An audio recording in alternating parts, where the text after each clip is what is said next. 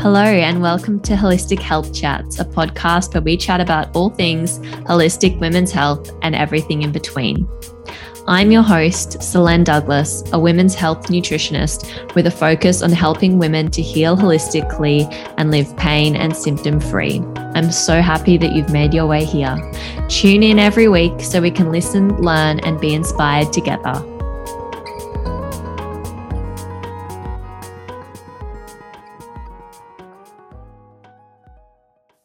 This week's episode of Holistic Health Chats is part 4 in the preconception and pregnancy series, a solo series where I am covering all different topics and issues inspired by my clients' preconception and pregnancy journeys, as well as my own. In this week's episode, I cover how to know when it's time to start preconception care. If you're currently thinking about family planning, actively trying to conceive, or think maybe babies will be on the cards in the next few years, this episode is one you won't want to miss. And finally, before we get into this week's episode, I have an exciting announcement. I've been hinting at it for a little while, not too sure if you've picked up on it, but as you know, I'm pregnant at the moment and I've wanted to create a resource because I've been sharing a lot of information online and I've also been getting a lot of questions as well. So I have created a super valuable little mini course called the A to Z Preconception Nutrition Plan. And it is available now. So it is available now at a special price, which I won't mention what it is, but it is only available at this price for 1 week. And then it will go up after that. So it is going to walk you through really all the key ingredients that I've been touching on throughout these podcasts in more depth. It will go into, what blood tests you need to look at organizing, when, what results you're looking for in those results and what that actually means, how this translates to the food that you're eating. We will also touch on prenatal recommendations because I know everyone wants to know what I recommend. I've been getting that question a lot, but as I've also been discussing, it's a lot more than just your prenatal. We will also look at, how to identify your fertile window and those really key things that are going to help you to optimize your preconception health.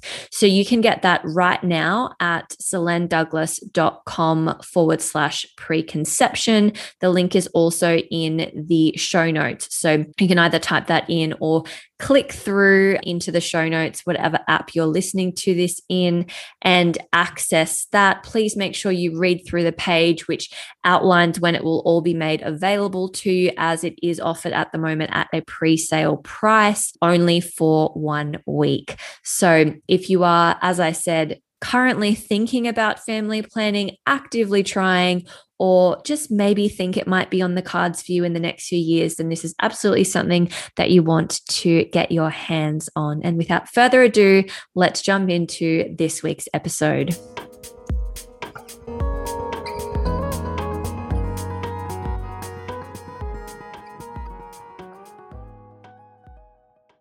Hello, and welcome to another episode where we are covering all things preconception and pregnancy. So in this episode, we're talking about how do you know when it's time to start preconception care, and really how much time should you be allocating to it.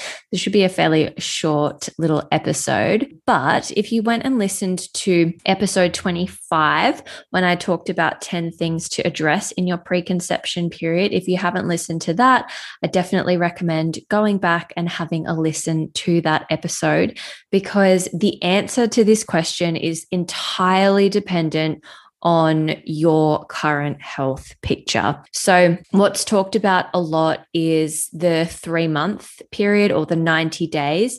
And yes, that is amazing. And the reason that that is talked about a lot is because your egg that's released at ovulation takes 88 days, so nearly 3 months to mature.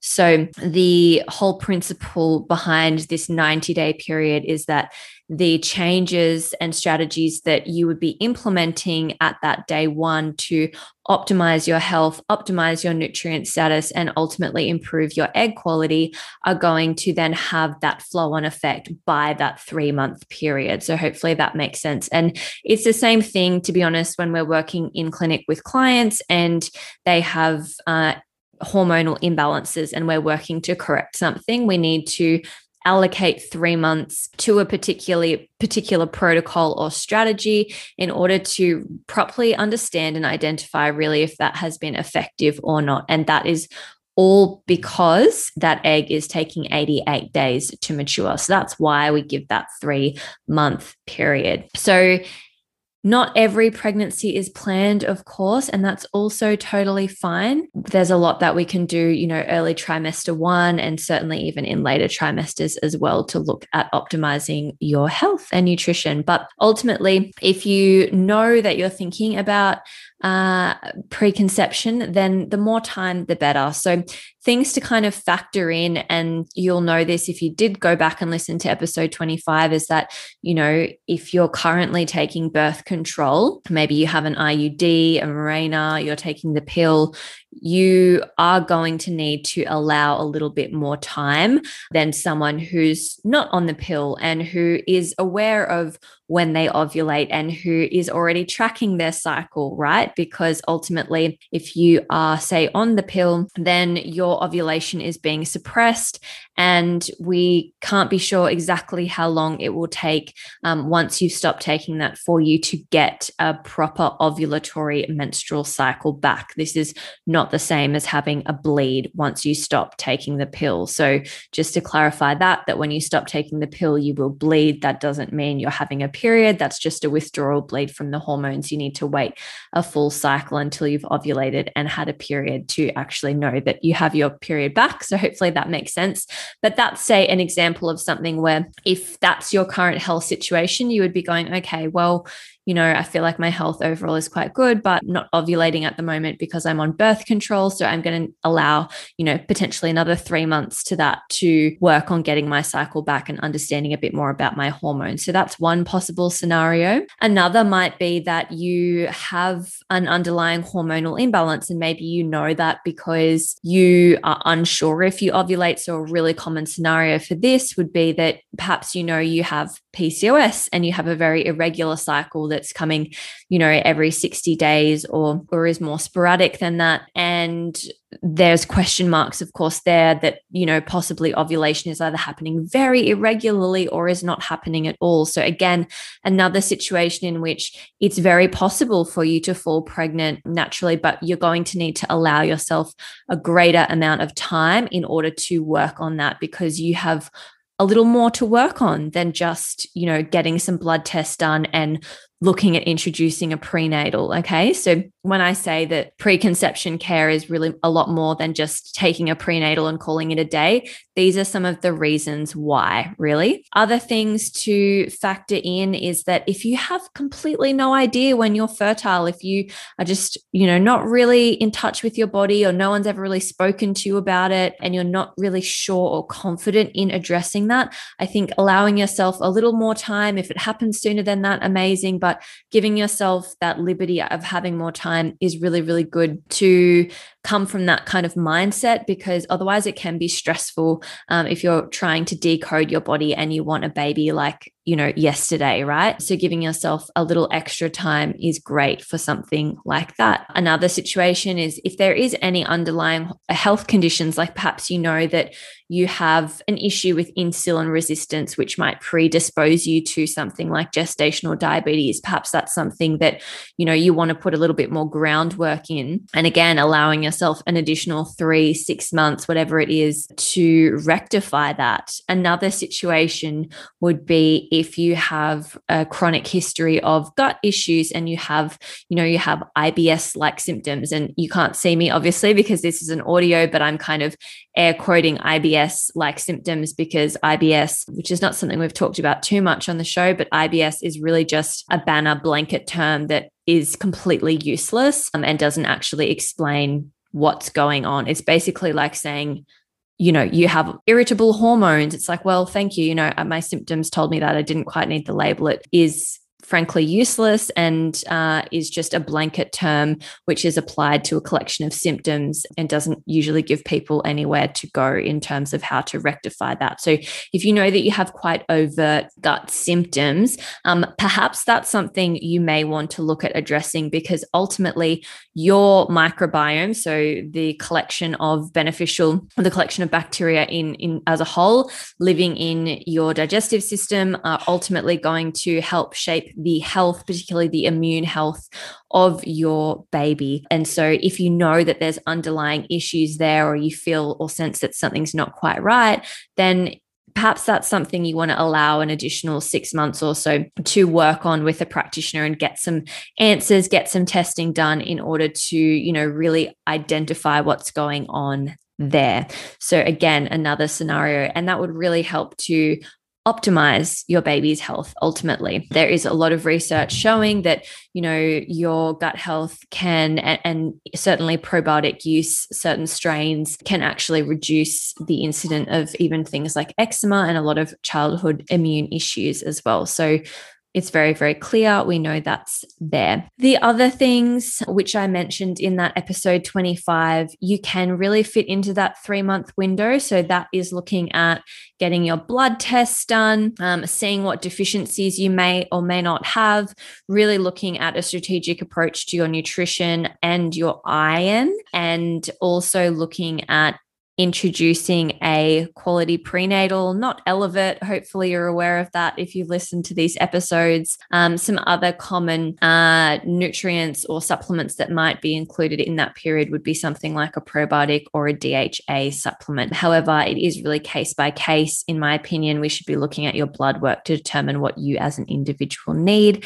And then ultimately, we really want to be looking at optimizing blood sugar control in this period as well, and making sure that you are really confident in understanding when you are fertile, because I think for a long time, we've sort of been under the impression, or a lot of us have been, that, we can kind of fall pregnant anytime. I mean, that's the whole premise that the pill works off, is that you have to take this pill for 3 weeks out of a month because you can get pregnant anytime. And it's just quite frankly not true.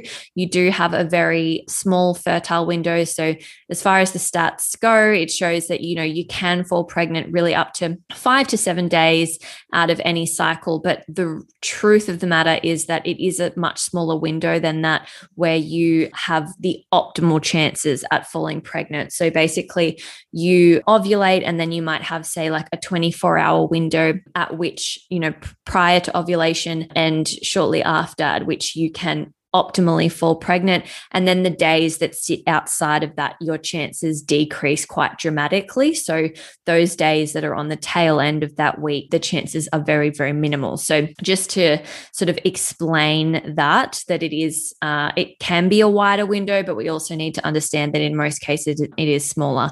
So being confident with understanding where you are fertile, I think, is a really, really key part of that, just to really give you that confidence, I think, in understanding your body. So that was a short episode to show that there's sort of no one answer to this. Ultimately, if you have no prior health conditions, your hormones are in a great place, your gut's in a great place, and it's really just looking at optimizing those nutrients through your blood work, then yes, aiming for 3 to 4 months is perfect.